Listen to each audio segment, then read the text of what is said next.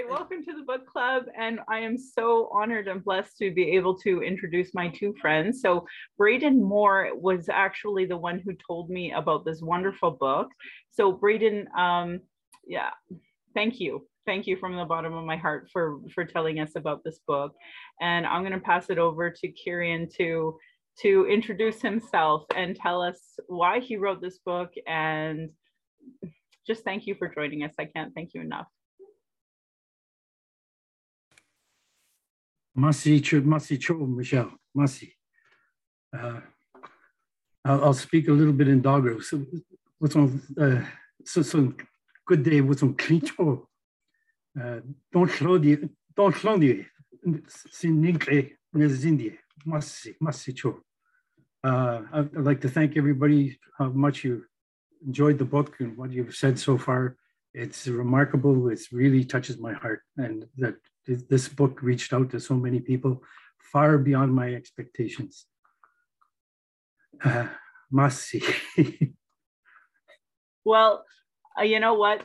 So your son, he took me to go see Leela Gilday, and yes. Who was there but Leonard Kenny. And Leonard Kenny taught me to say my name of Red Thunder Woman, and it's Dekots Nagotine Sigu. And he said, all you people down here have your wrong emphasis. So I know it's going to take me some time to learn how to say that properly. And rightfully so, he gave me a good rib. So we're going to get there, but I really love hearing, like I haven't been able to learn my language. So so my granny went to Fort Providence, Sacred Heart. And then I had an aunt and an uncle that went to one of the Anglican residential schools. So I know my granny knows her language, and I know my mom somewhat understands it because she'll speak it around her. But she doesn't know how to speak it either, actually. She went to the Catholic school in Yellowknife. So my great-grandfather was Milo Biwo. That's my family. I don't know if you know them. I don't recall that name off the top of my head. Sure, that's okay. Yeah, so that you know, I have lots of family up there. My Auntie Teresa, she's going to get married here at the end of July. So I'm going to head back up there. I hope. We'll see. We're trying to make it work. Wonderful. We'll see. Yeah. So I was thinking that I don't know if you want to read about part from one of your a passage of your book, but I'll just acknowledge one thing that sure. Like I'm in Peterborough right now, and it's Treaty 20 land of the Mississauga and the Anishinaabe people, and I just thought I'd add that too. That's wonderful. Before we get into it, yeah. You know, you did this one part here about Ray Lakes, and I wanted to tell you my middle name is Ray, spelled this way, because and my mom, she named me that, and I was always embarrassed about my Indigenous heritage. So I was like, can we change it to Rachel or something, Michelle Rachel? And then when I obviously started to walk down the Red Road and understand why my middle name was Ray the way it is, I'm obviously very proud of my middle name now. So I'm hurt that I wasn't proud of it at all. But there's so many great stories here to talk about. And one of my favorite parts about your book was that you literally can just read one chapter while reading or drinking a coffee. You know, like it's such a fun, easy read, and you're such a good storyteller. That's how I wrote it, in the coffee shop. I went for coffee, and I'd write something down, and the next day I'd go for coffee, and I'd write it down. So that's why it's good to read in the coffee shop. Oh, it's so good to read. It's so fun. My husband has like this book about Frank Fencepost, and it's a really fun read. But this one, like I just feel like I went hunting with you. I went on the caribou hunt with you. That's wonderful. And you know, and I know my uncles, and I know they're funny. So I can just imagine all these uncles being like, "Can you believe this guy? He actually like had a whole dog pack without a lead. Can you believe this guy?" Like I totally can picture this happening. So. What are some of your favorite memories that are in this book that you'd like to share? Oh, myself. The most memorable one was with the gentleman called Jimmy LaCorde, and it was one of my first trips into the Barren Lands, and we had traveled for miles and miles in portages and portages, and the actually one particular portage, it was with the fellow called Harry Simpson, and we got to the last portage before the Barren Lands, and it was an enormous hill, and we were all exhausted, and one of the fellows says, "This portage is 3 miles long, and we don't stop."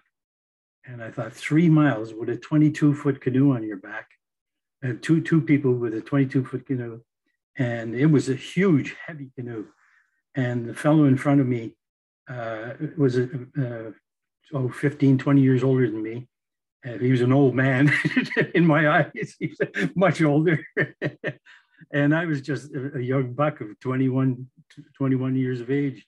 And he says, "Well, grab that end of the canoe," basically. And I grabbed the other end of the canoe, and we started going up the hill. And I thought, I can't do this. And it's just, you're looking at the dirt. The dirt is right in front of your face, and the canoe is up there, and he's up there. And you're on an angle like that, and the canoe is like this. Anyway, the long and short of it is, I could see his knees going like this, like water. And he says to me in Doggerib, he says, can you keep up? Can you keep going? And there was something in the tone of the voice that it spoke so much more than "can you keep going," as much as to say, "don't give up." There was something in the tone, like, if you give up, I have to give up. And it's that, if you keep going, I have to keep going. So it's that teamwork, that effort to make it to the top. And I wanted to drop the canoe right there. I wanted to give up, but it was the tone of his voice. And I'm looking at his knees going like this. I think we gotta drop it. And I said, "No, keep going." So when he made a motion forward, I naturally went forward with that motion. And then when I made a motion forward, he naturally went. So you're helping each other. And the whole trip was all about that, helping and working together as a unit. And we got to the top of the hill, and he said, "Can you keep going again?" And I was thinking, we made it to the top. Like, I mean, that's enough. Like, I mean, this is a humongous hill. And I remembered what the young fellow told me just before we left. It's 3 miles long, and we don't stop. And I thought, there's no way I can do this. But again, I said, okay, I'm okay. And he took a step, and I took a step. And 3 miles later, we made it to the lake. And it pushed you past any boundaries you'd ever imagined that you could do, and you would ever normally push yourself to. And it was by pushing yourself, you're helping him push himself, and him pushing himself is helping me push myself. And together you make it. And it was done. Like, it was truly amazing. And then you make one more trip back and get all your gear and come back. And instead of putting it down, lifting up, putting it down and lifting up, you got it over with. You got the job. As we were saying, the old fellow, Jimmy LaCorde, later on in that trip was the most emotional thing that ever happened to me was when there was, we went out to look for caribou, and we, like, all of the people that were traveling on this trip all went out different directions. And him and I and one other fella, a young fellow, came along, and a big snowstorm was coming in, and we could see it in the distance. It was just a big black cloud. And as we walked along, we see it's getting closer and closer. And there was a huge rock, like one of those phenomena where you have hills all over the place, but there's an enormous rock, bigger than a Volkswagen car, just sitting on the top of the hill. You wonder, how did something like that get there? But anyways, he said, "Let's get behind the rock." We got behind the rock, and we looked down the valley, and as far down the valley as you could see we've been traveling all day long and hadn't been hearing shots anywhere, so no one's having any luck. And lo and behold, we saw some caribou at the bottom of this hill, and they're coming towards us. And behind them is this big, enormous black cloud. And and normally a snow cloud is white, but this was black.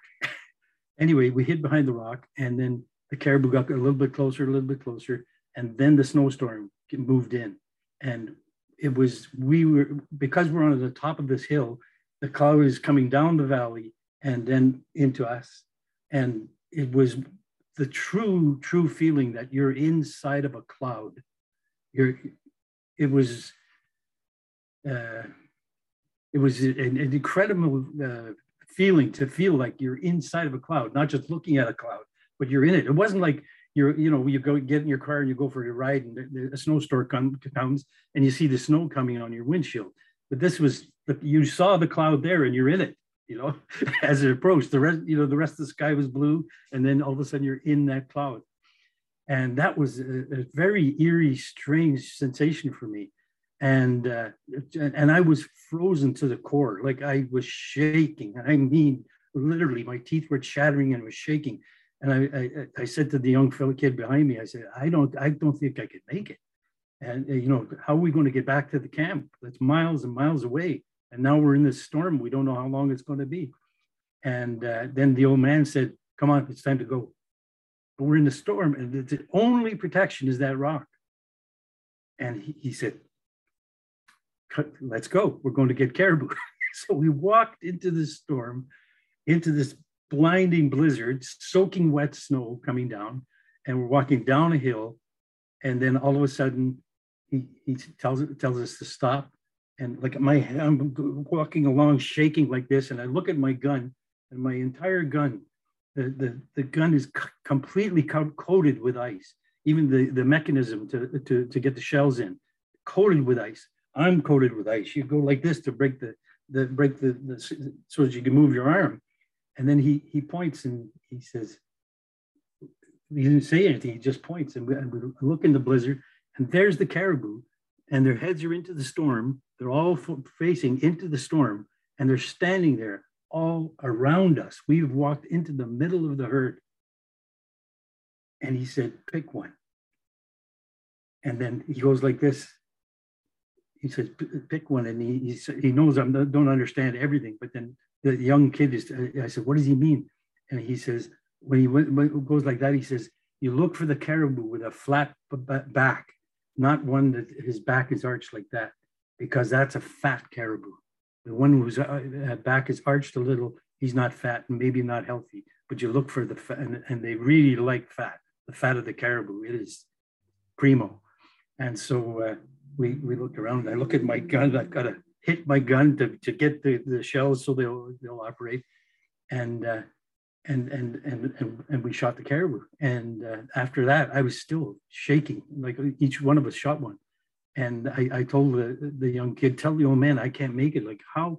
It's impossible. There's nowhere to make a fire. We can't, how am I going to carry a caribou on my back to the camp when I can't even carry myself? So he tells the old man turns to him and he says, do as I do. Just do as I do.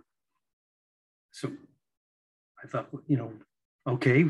So he goes over to the caribou. Now, you ladies, you might not like this, but he goes over to the caribou and he cuts he said, bring a cup. And I get your cup, and I got a cup. And he goes over to the caribou and he cuts the caribou's throat. And first he said a prayer over the caribou. They say a prayer to each animal that died, and they give their spirit up and give thanks that animal is giving you sustenance and that you will live, but he will die to help you live. And so after that, he cut the caribou's throat, and I put my cup there, and the caribou's blood would drain into the cup. And then he took it and he drank it. And I was shocked, and I was disgusted, to tell you the truth. It was just my upbringing that, it looked terrible, and then I thought to myself, what am I thinking? My father's favorite food is blood sausage every Sunday. So what is the difference from raw blood and a blood sausage? What is the difference? And that was how I overcame it. But because of my upbringing, the disgust came out automatically. Oh, that's disgusting. Kind of thought came into my mind, which is outrageous. But that's everybody's upbringing when you're brought up a certain way. It's part of, you're not even aware that's how your upbringing. So anyways, I drank that blood, and it was almost hot to the touch, to the lips, like a cup of coffee. And it was incredible, the warmth that I felt go into my stomach, and the strength I was able to gain, and I was able to skin that caribou, and the storm passed, and the other caribous all wandered off, and it was so mystical and so amazing. And we skinned the caribou. You take all of the caribou, every part of it, except the guts. You take the guts, you take the stomach. Even the stomach there's parts of every gland you can imagine, and you put it into the hide, and you bring this tump line, what's called a tump line. That's the only thing you carry, is a teapot and a tump line in your gun. And what you do with the tump line is you tie it onto the two ends of the hide, wrap the hide around it, you throw the meat and everything in, and then you tighten it up, and then you throw it over your back, and you put it on a rock, and you lean back, and it's over your head, and you carry the whole caribou on your back. There's no straps like that, and like I say, they don't waste a single thing that the caribou has. Like every organ, everything is utilized. And from there, we went back to the camp. But I always think that, on my deathbed, that'll be one of the things that I'll always remember is the feeling that animal gave its life for me and truly saved my life. And that's what life's all about, surviving and helping each other. And but that old man that did, to have the wisdom to go into a blizzard and to know where in that blizzard to go and find those caribou was so amazing. To be so in touch with the land, and so in touch with it, when the going gets hard, even if you have to go through something harder, you go through that to get to where your destination, what the end goal is. And it was a real lesson, a real life lesson that you'd never learn as a young man in my entire life. I would have never learned that had I not had that experience. And it got me through so many hard times after that, and pushed myself, through hard times that normally I would have given up 100 times. And yeah, those situations between the guy with the canoe going up and the old man and the caribou, it was Well, it's an incredible story. And I remember when reading that part where you were drinking the blood, and, like I think all of us here, because we're all in Canada, know what it's like when you're out in the cold and you're way too cold, and then you finally get that hot drink, and how that would change everything. So I remember reading that thinking, like, that's that hot chocolate you never expect is going to be so good. Yeah. Well, I invite to open this up. So maybe Susan, I seen you kind of nodding along, and Kathy and Braden. Obviously want to give Indigenous voices a chance to reflect first. So if you want to unmute yourself and talk about your highlight of the book, and ask the author any questions, now would be a great time. Although Braden, I guess you talk to him every day, but.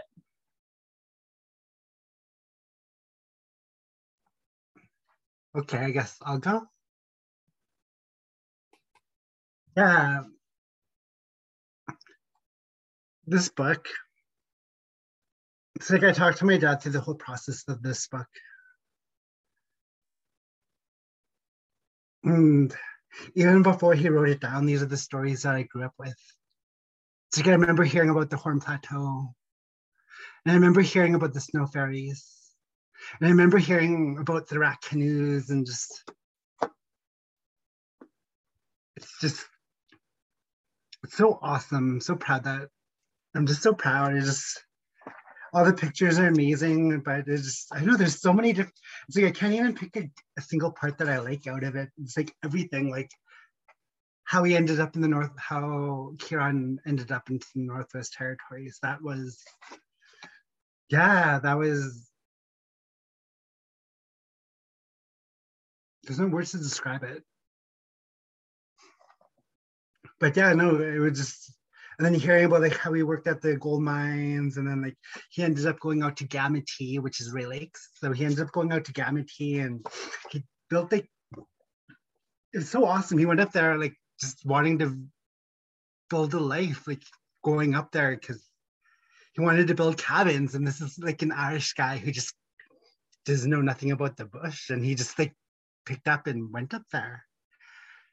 And several times people have told him like, no, turn around, turn around. No, he didn't. He didn't turn around. He went up there and he had like $20 to his name and his vehicle, and he built a life for himself. And it's like so many of the buildings that he built as a carpenter up in the Northwest Territories are still standing to this day. Like there's still buildings in Betcha called Ray Edzo that are still standing. There's buildings in like Snare Lakes and like Gamete that are still standing from my understanding. There's buildings in Delana that he's built, and it's awesome. But I guess like a few of the stories, or a few of them that really stuck with me since I was a child, was have to be the Horn Plateau experience. Walking 73, 78 miles, not kilometers, miles. It's like, it still gives me goosebumps thinking about it, because it's like, I just don't know. It just gives me goosebumps thinking about all of these things. And just, yeah, yeah, I've been up to Yellowknife twice that I remember, and you know, it's really intimidating to me to be thinking like what it would be like to continue going. So like this would have been what, a couple of years ago already.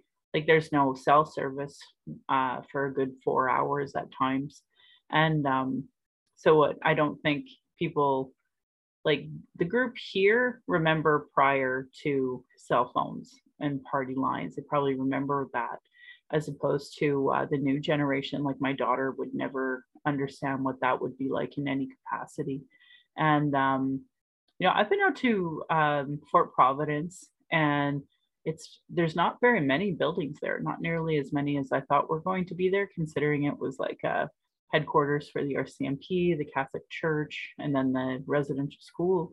You know, so I would be really intimidated by that.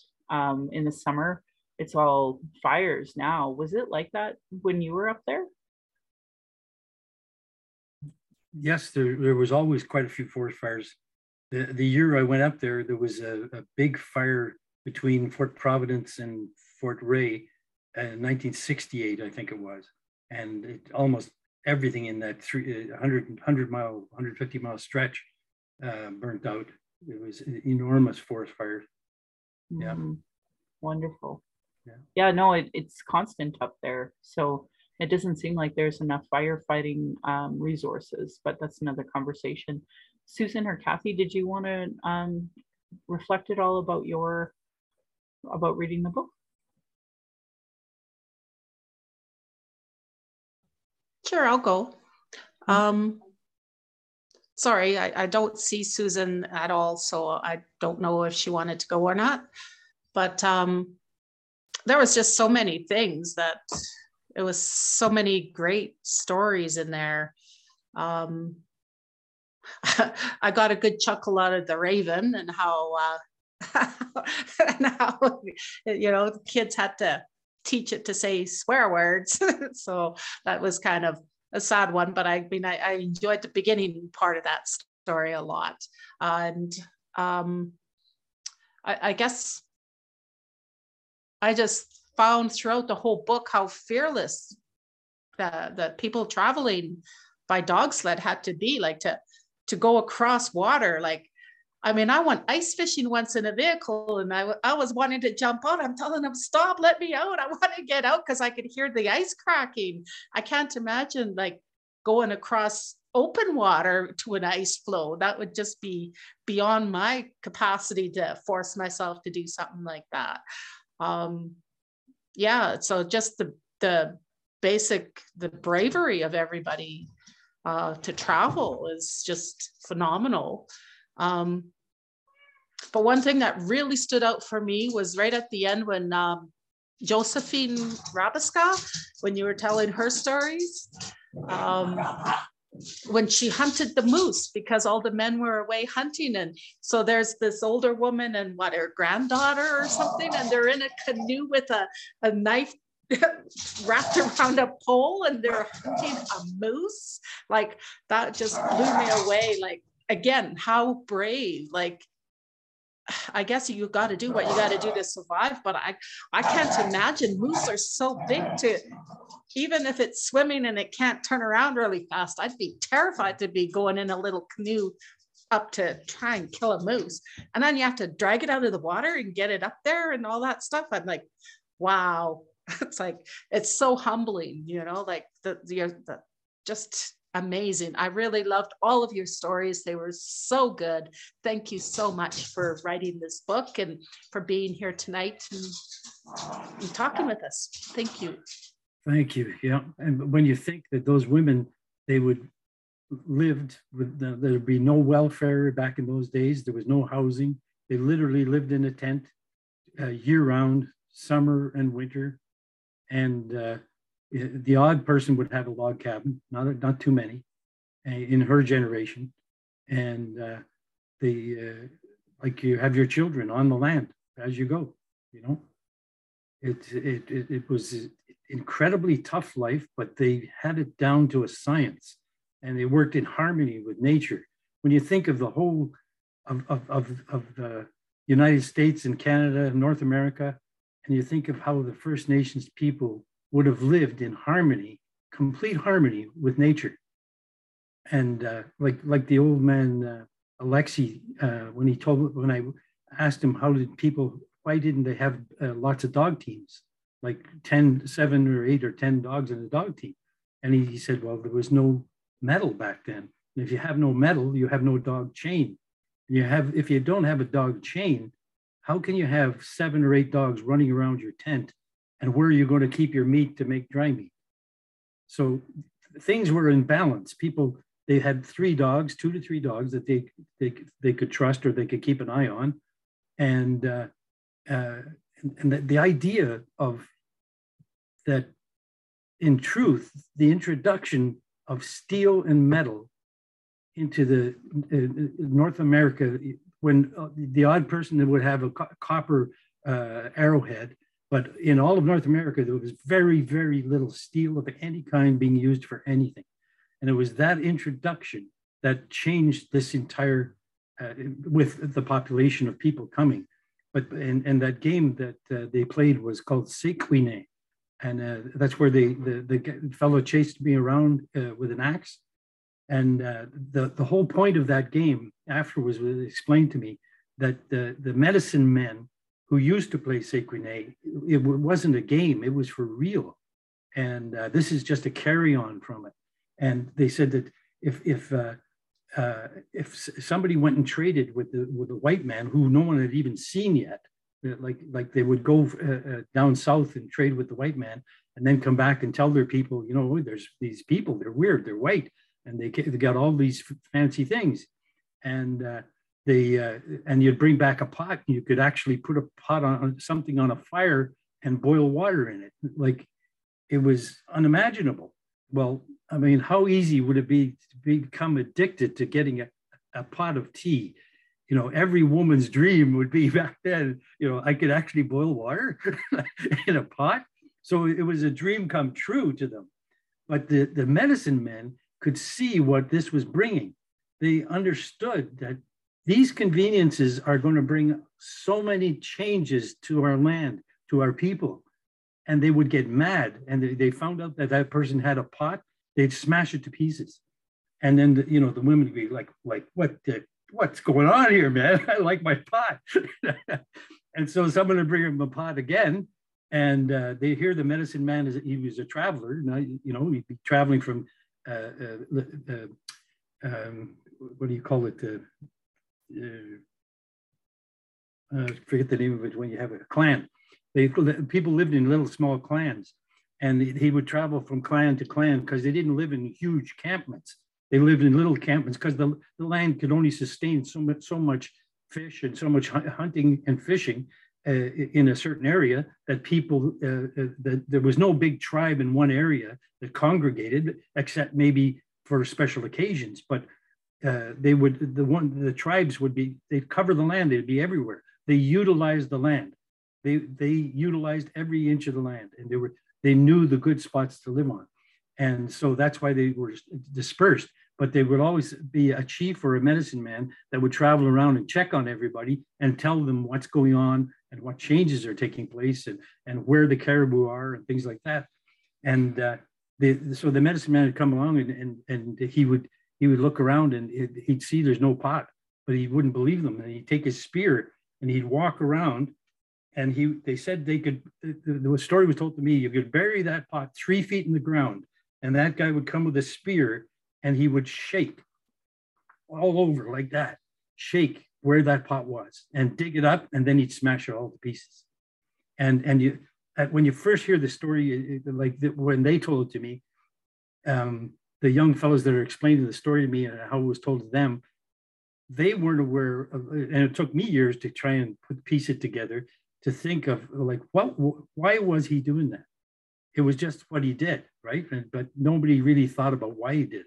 But when I think back, they were medicine men, and they knew what was coming. There was change coming, and they wanted so much to stop that change, and they knew the importance of it. And it's so seeing into the future and so incredible when you think about it. It seems like such a silly little game, but it has true, deep meanings of the survival of North America and the survival of the planet, because they lived in harmony with nature, and there's no pollution, and there's no overkilling. There's no, it's just a very good way of living. Yeah. I always tell people that the Garden of Eden was here until colonialism. Susan, did you want to unmute yourself? Yes.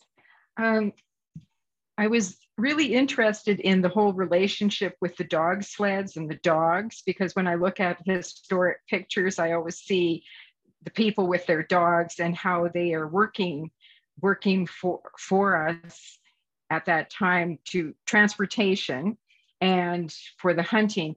So I'm interested in how you came to relate to these dogs, getting them hooked up and being respectful of them, because they're big and strong, and you wouldn't want to be between them and a fish or something for their food, or between two dogs.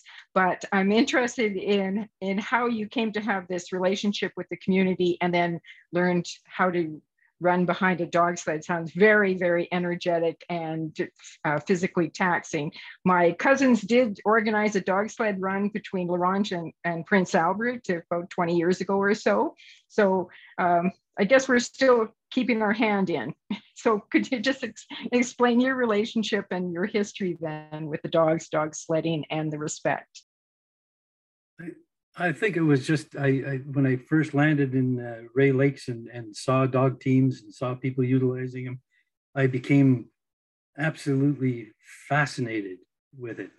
I just was astonished of what they could accomplish. Like they would haul logs when I was building buildings there. They would haul logs with the dog teams and the distances they traveled. And it was in the springtime then. It was on sheer ice. But then later years, when they go for caribou and that, and they go like right into the barren lands, 100, 150 miles.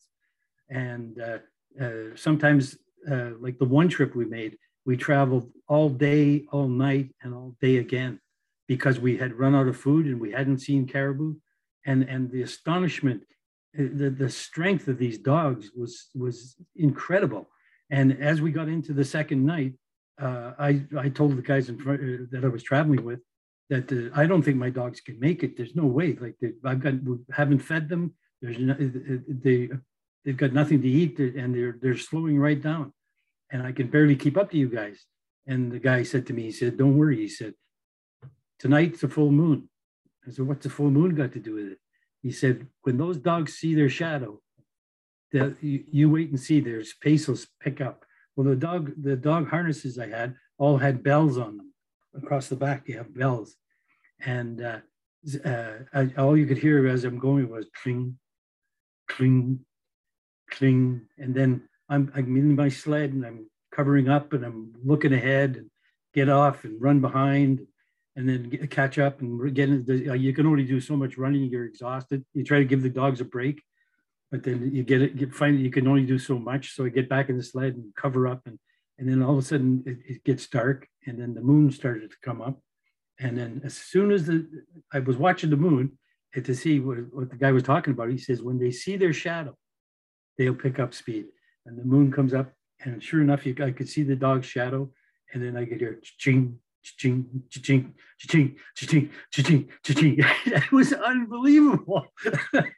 Whatever it is, they're competing with the dogs beside them in their mind. You know that's the pace. Who knows? But it was so factual, so real. It was mesmerizing, and how the people know, all these things about nature and working in harmony with the creatures that you work with. And but the one thing that was always treacherous is if you never come between two dog teams, like to stop a fight, you'd never get in the middle to stop a fight. You'd go on the outside and pull your dogs away, and but you'd never go in the middle and try to stop the fight this way. So that was the one thing I could warn you about. And then the type of gloves that people wore, they wore a leather glove. Everything was handmade, but they had a gauntlet glove, and the gauntlet glove comes up to about here, and it's like this part here would be caribou hide and easy to work with. It's like suede, and but this part here they'd use moose, and I can't remember what they sew inside there, but it was very stiff. And the whole principle behind that is that when the dogs are fighting, that if you get in there, the dog goes for your wrist, and he doesn't break your hand so much as he goes for your wrist. So you're trying to stop two dogs from fighting. They will go to bite you. Well, you're wearing that gauntlet glove. You won't be bitten. It won't go through and do as much damage. Yeah. That's Hope that helps.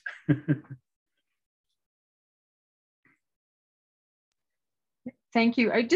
Could you talk about there's how the people shared their stories and in that way navigated through the land without maps. So you did talk about some of that in the stories. Could maybe just relate another story around that? Yeah, it's absolutely incredible. You sit down at night and the elders tell stories, and they'll talk about the creation of the world, and they'll talk about Yamaza, who created the world, and he was a giant, and he traveled around the world, and what he did, and as he traveled, and so you'd get to when you get to a certain like when you're traveling by boat to the Barren Lands, and everybody sits around the campfire, they'll talk about that area you're in right now, and they'll say, you see that rock over there? It's a great big rock, and like there's a quartz vein around this. It's literally a hill, but there's a line around it in the stone, like a quartz vein. And they said, well, they'd have a story behind that the Amazon tied a rope there, and I can't remember the exact thing that happened with the rope, but so now the next time somebody says, oh, I saw some moose at such and such a lake, and you'd say, well, whereabouts? Well, it's right near where Yamaza tied the rope. Now you have an identification point. But if all along, every camp, every night, you tell the story of what happened in that area, then you have a story of the entire boat trail. So you know that today you go over this portage and you're going to be at the lake with the rope tied around the rock. And you haven't been there in 3 years. and you travel, you go over a portage and there's no rock there, then you'd know you've gone too far, or you've missed the right trail, and you'd go back and try the other portage. You know, you get stuck at, you know, should we go that way or this way? And by keeping the legend in your mind and this whole story that goes with this trail that leads you to the Barren Lands, you always know where you are in relationship to where the story was, and what to expect next. You know, whether it's a waterfall was near there, or if there's you know, some danger that's near there, you'd be aware, oh, we've got to be, the ice isn't very good around that area, so we should always stay on the right. And the reason is there'll be a legend beside that too. Yeah. Oh, that's awesome. Yeah. Maybe we'll open it up then to some other folks. So maybe we'll just go in order. Barbara, I don't know if you want to come online or ask a question, or just tell your thoughts of what you got a chance to read. I don't have any questions. I'm just thoroughly enjoying hearing the enthusiasm in you telling the stories. It just brings a whole new life to them again, and just really appreciating that. Thank you. Awesome. Kat, did you want to talk about the book from your point of view, or maybe ask a question? Yes. I also loved this book. I love that there were pictures in it as well. And I want to thank Braden for coming to the meeting too, to share his perspective on the stories as well.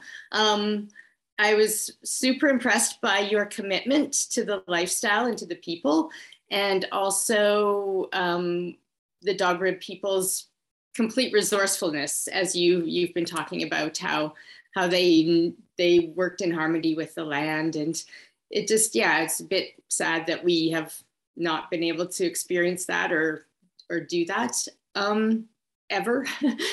And I found this book a really great example for settlers, to show them the commitment it takes to build relationships with Indigenous people. So I want to thank you for that. That's all.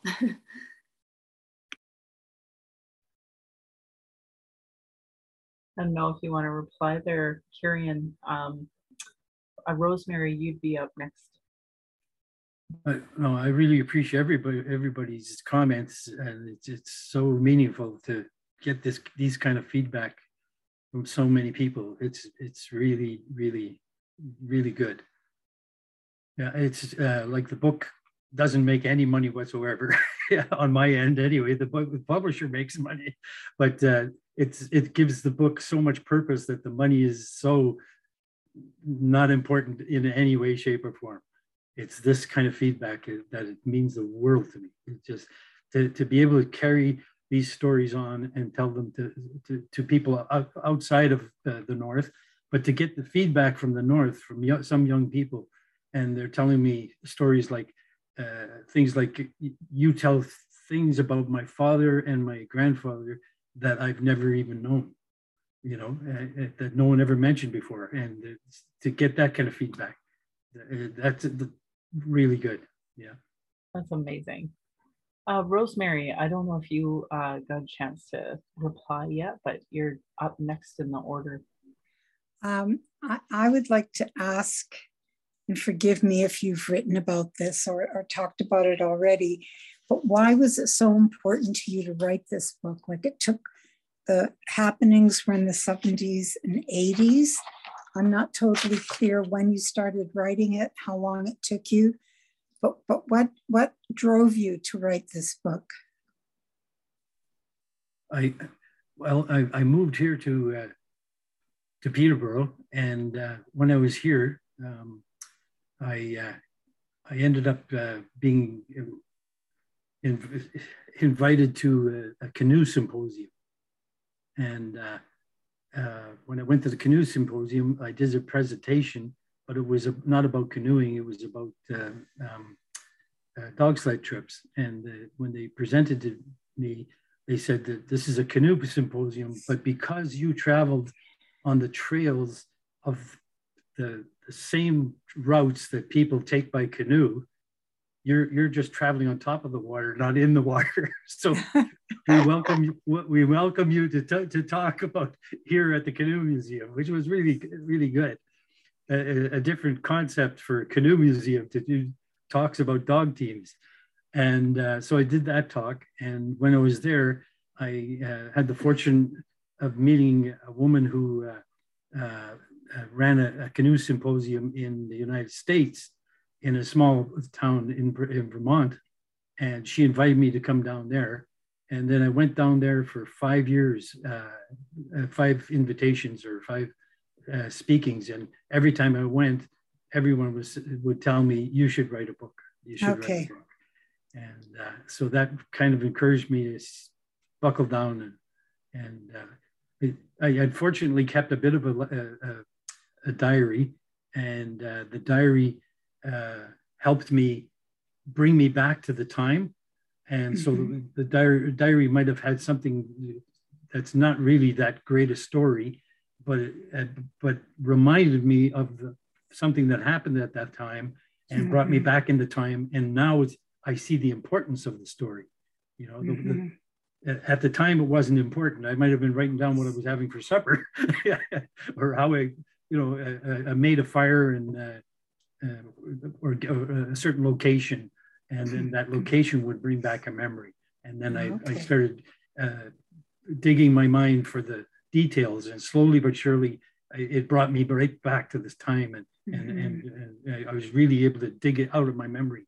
It became simple. We just started to roll out, and that's how it came about. Yeah. Thank you. And how did you go about getting permission from everyone after all that time? I just contacted people, and yeah, there's a few stories that were really, really good, and I couldn't contact the people, and I had to leave them out. And I had some phenomenal photographs and things like that, and it was just too hard to access that particular person. I wasn't turned down. I'm not even sure if the person was still alive. I knew that it was a family, and I knew that 2 of the members of the family had died, but the third one I wasn't sure, and I couldn't get a hold of her. So it was, yeah, but there's a few stories like that that I couldn't put in. And the publisher also cut it down to 375 pages or whatever it is. And so I had 900 pages. So it has been cut up quite a bit. Yeah. Well, maybe you could do a part 2. Oh, I don't know. Thank you for that, but it was a challenge. I have to be honest. If the book would never have been written if it wasn't for my brother in Winnipeg, who I would write the book, the stories, and I would send them to him, and he would translate them, because it's even Google. What's the thing for Google? Spell check. Can't find my spelling. Like I put words in, spell check can't find them. So he translated everything. Right on. Joanne, do you have any questions, or do you want to reflect back to the author?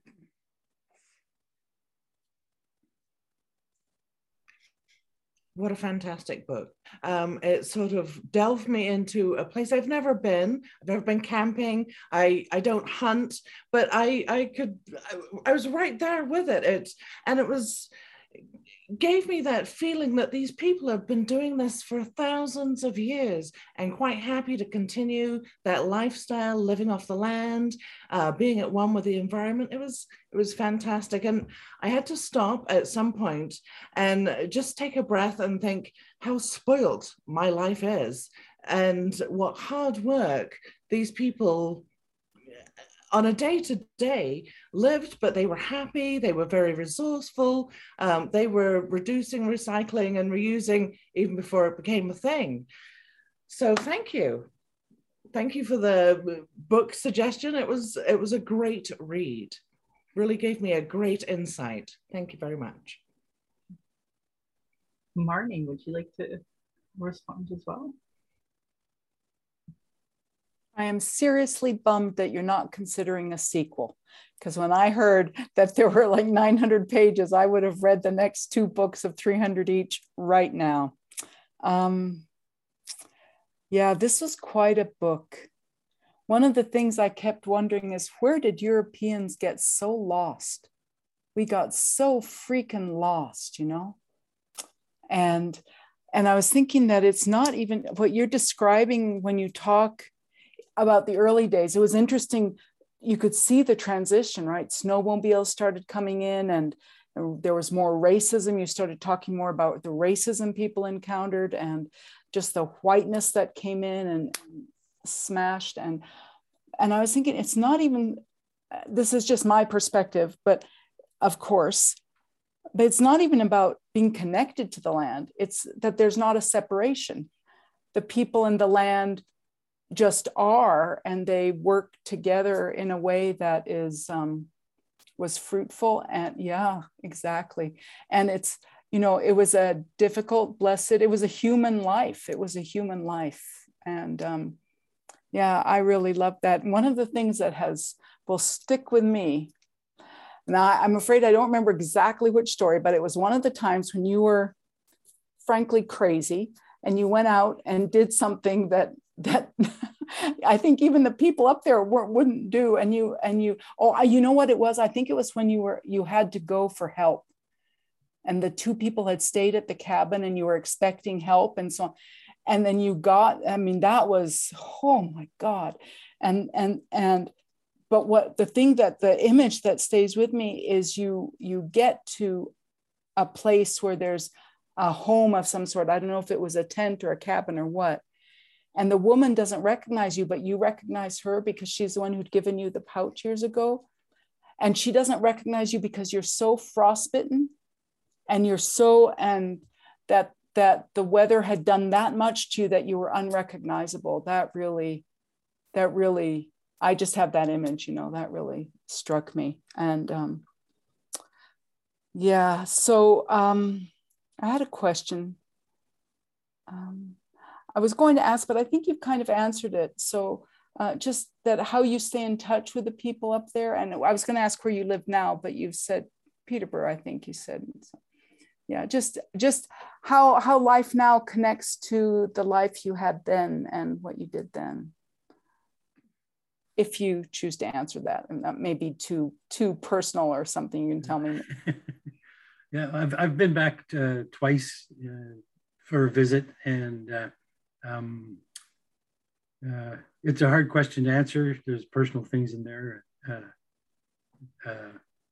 but yeah, I miss the North, and I miss that way of life.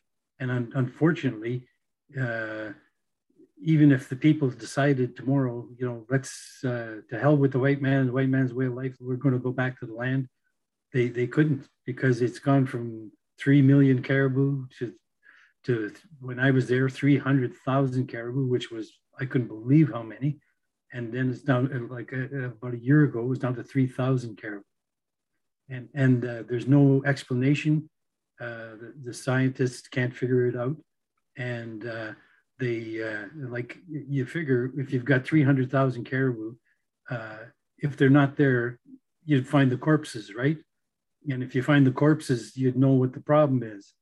And but they never find the corpses. So where did the 300,000 caribou go? And I think back to what the elders told me, and the little stories, you piece them together over time. And the elders, I asked, where do the caribou go? They're always migrating. And they said, well, they migrate up, farther up into the Arctic in the summertime. There's a place there that's all the barren lands will be all free of ice and snow. But that particular spot has these, it's far enough north that there'd still be, not plateaus, but large areas like top of hills, and the edge, the north side of a hill would have ice on it, and but everything else is thawed out, and they go there to have their calves. And I said, well, why would they go there to have their calves there? And he says, because of mosquitoes. And I said, well, what do mosquitoes have to do with it?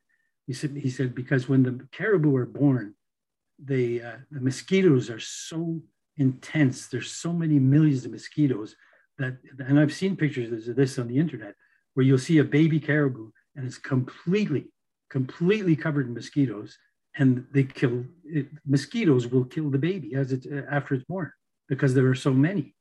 And so with these in this area that they go, they'd have their babies, and then they'd nudge their babies, like you see with deer and whatnot, to get the babies to stand up, and they'd be covered in mosquitoes and that, and they'd get them up, and they'd shuffle them up onto the ice plateau, and the breeze is there, and then the mosquitoes wouldn't bother them. And it takes just a little while, when all of the phlegm or the secretion from the birth is gone, their hair starts to get loose and everything, that then they could get up on their feet and they'd survive. So you need these little ice plateaus for them. Well, with if you think about it, with environmental change, if the place where the caribou go, I haven't been there since, but if that, in all likelihood, that ice is not there now. So then if they're dying at birth, then that would account for the fact that there are no corpses. And so the population would just decline, and you wouldn't find bodies all over the barren lands of full-grown caribou. So that's my personal theory as to what probably has happened to the caribou. The scientists, I've never heard them explain it that way, but if there's no bodies and there's no other things to explain it, it's not hunters. They, the same thing. You hear people bringing too many caribou back, which it's quite possible with skidoos and with the mines, that definitely does contribute to it, but it wouldn't contribute to that much volume of loss.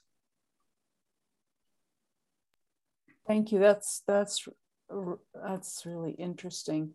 And as you were speaking, for some reason, another part of the book that will really stick with me is you went out on a hunt with a young man from up there, whose name I'm afraid I don't remember who it was, and he had a gun and you had a bow and arrow, and you recognized a path because the tree was pointing, and you had learned that if the point that you don't go that way, you go the other way. And so you knew stories that he didn't know. And so I think I was really touched by how the impact the Europeans have on the culture. Yeah. He became the chief land claims negotiator for the Dogger. Good deal. And he's responsible for all the trips that the people now take to the Barren Lands. Like it all died off, and no one went there anymore. And it was an annual event, and it was an event that the youth.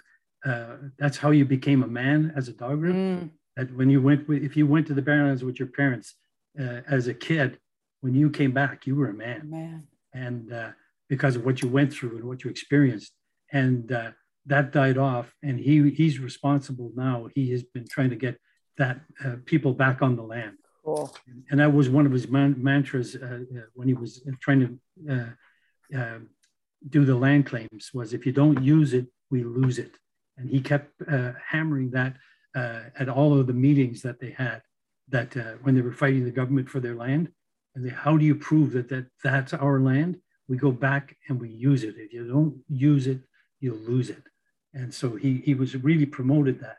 And he then interviewed every trapper, elder trapper, and they got one young guy to document, and the trapper would say, they put a map on the wall, and he would explain, where did you trap? Where did your dad trap?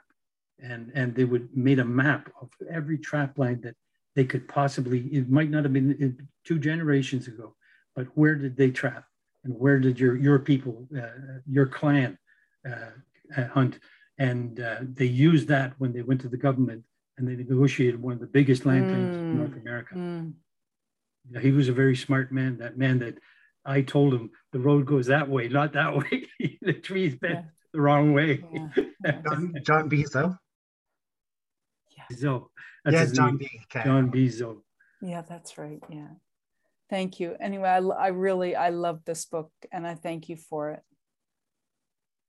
And it looked like Braden made the point that he's been trying to encourage his dad to make a sequel.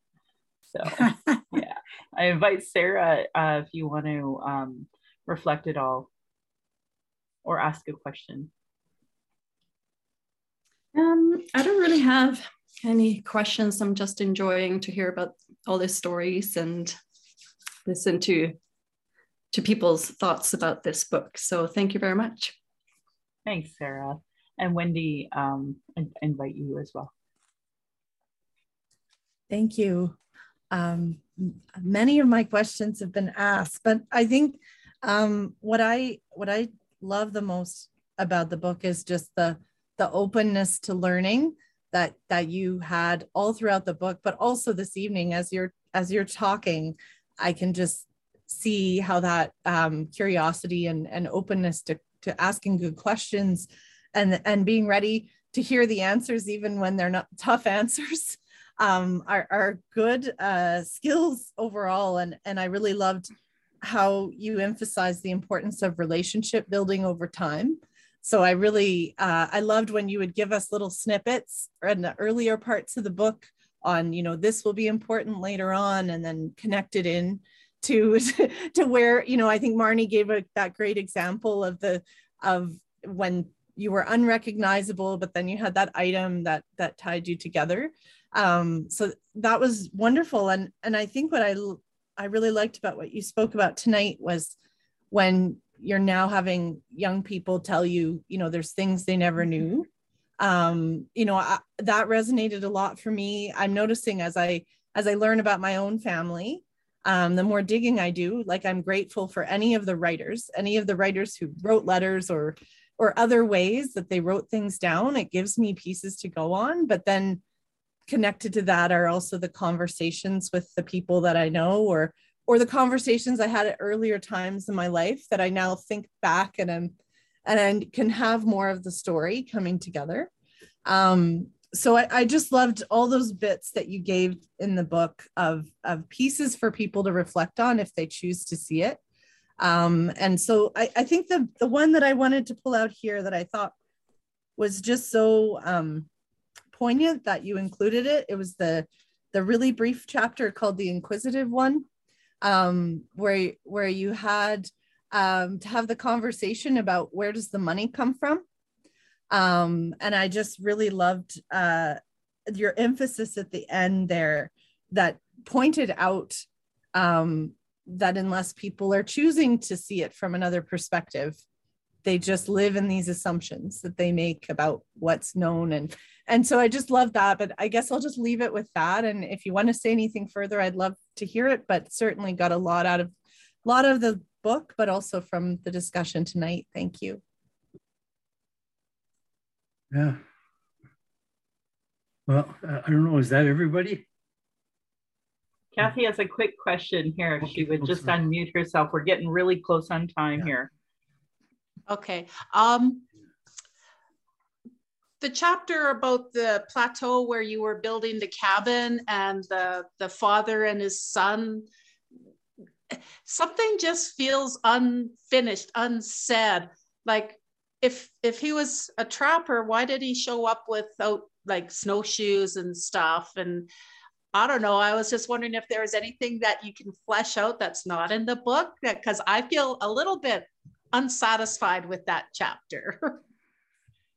I mean, it's a good chapter, but I just feel like there's more. Yeah. Okay. Yeah, there is. It's because there's still some people alive that family members.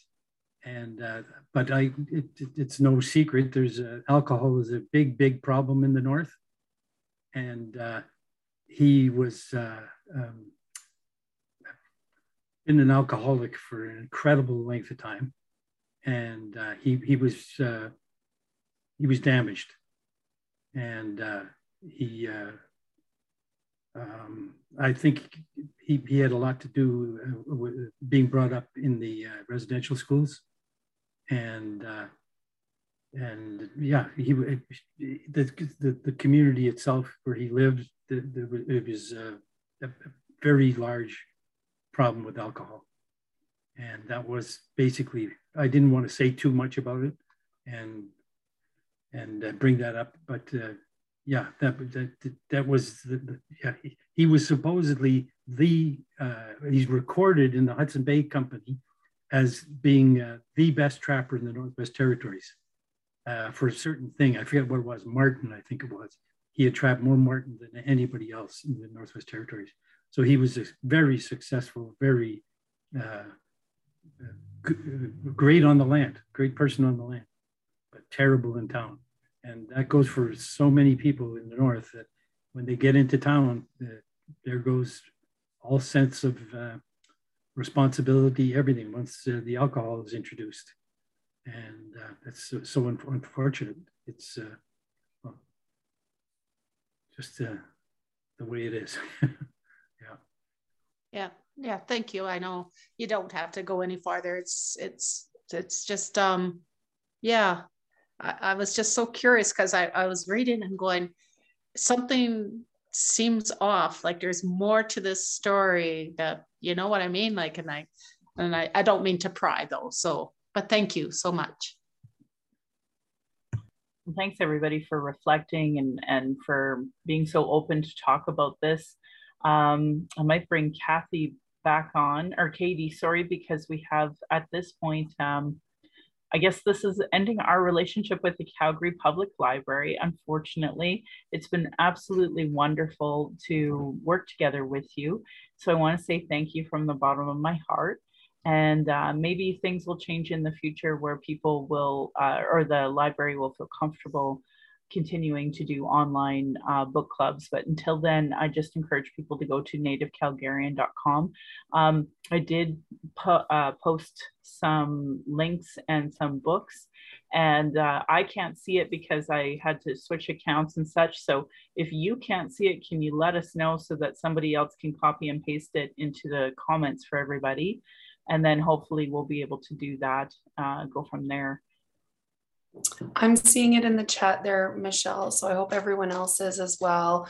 I dropped a link to the Native Calgarian website as well. So yeah, on behalf of the library and just on behalf of myself as a person, I felt really honored to be sort of invited into this club and this group of people who are doing this really difficult but important work. And I was talking to Michelle before the program, and I'd like to join the book club, not as a library staff member, but just as a regular person. So I'm really looking forward to that.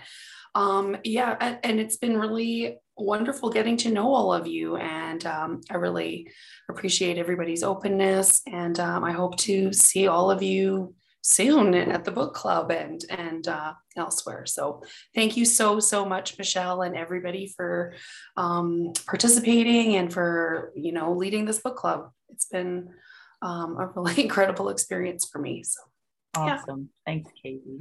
Yeah, and thank you to the Moores. Brady, I see your hand is up if you wanted to unmute yourself.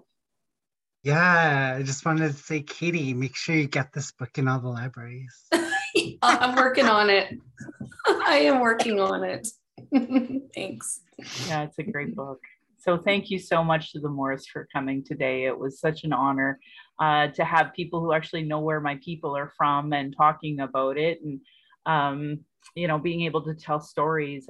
When my great grandmother, she passed away from sickness, and I know her and my great grandfather were loggers at the time, and my granny was like swinging right where she had passed, and she was sick as well. And it just, I really felt like sometimes you could really feel that, where like the atmosphere and how hard those lives were at that time. So I just really appreciate it, and thank you from the bottom of my heart. And I think you have a fan club of people that would love to see a sequel that would be very committed. So no pressure. The pre-orders now. So much for having me. I can't tell you how much this means. It's wonderful meeting every one of you. Wonderful. Thank you so much. Masi cho. Masi cho. I'm going to publish this and send you a link, sir, and then that way you'll be able to look back on it if you wish, or share it with folks that you might want to share it with. So thank you all the folks who are new, who came to this book club, who read the book. I really appreciate it. And I hope we get to see more of you in the future. So have a wonderful time until next time. And then we'll just be on Native Calgarian.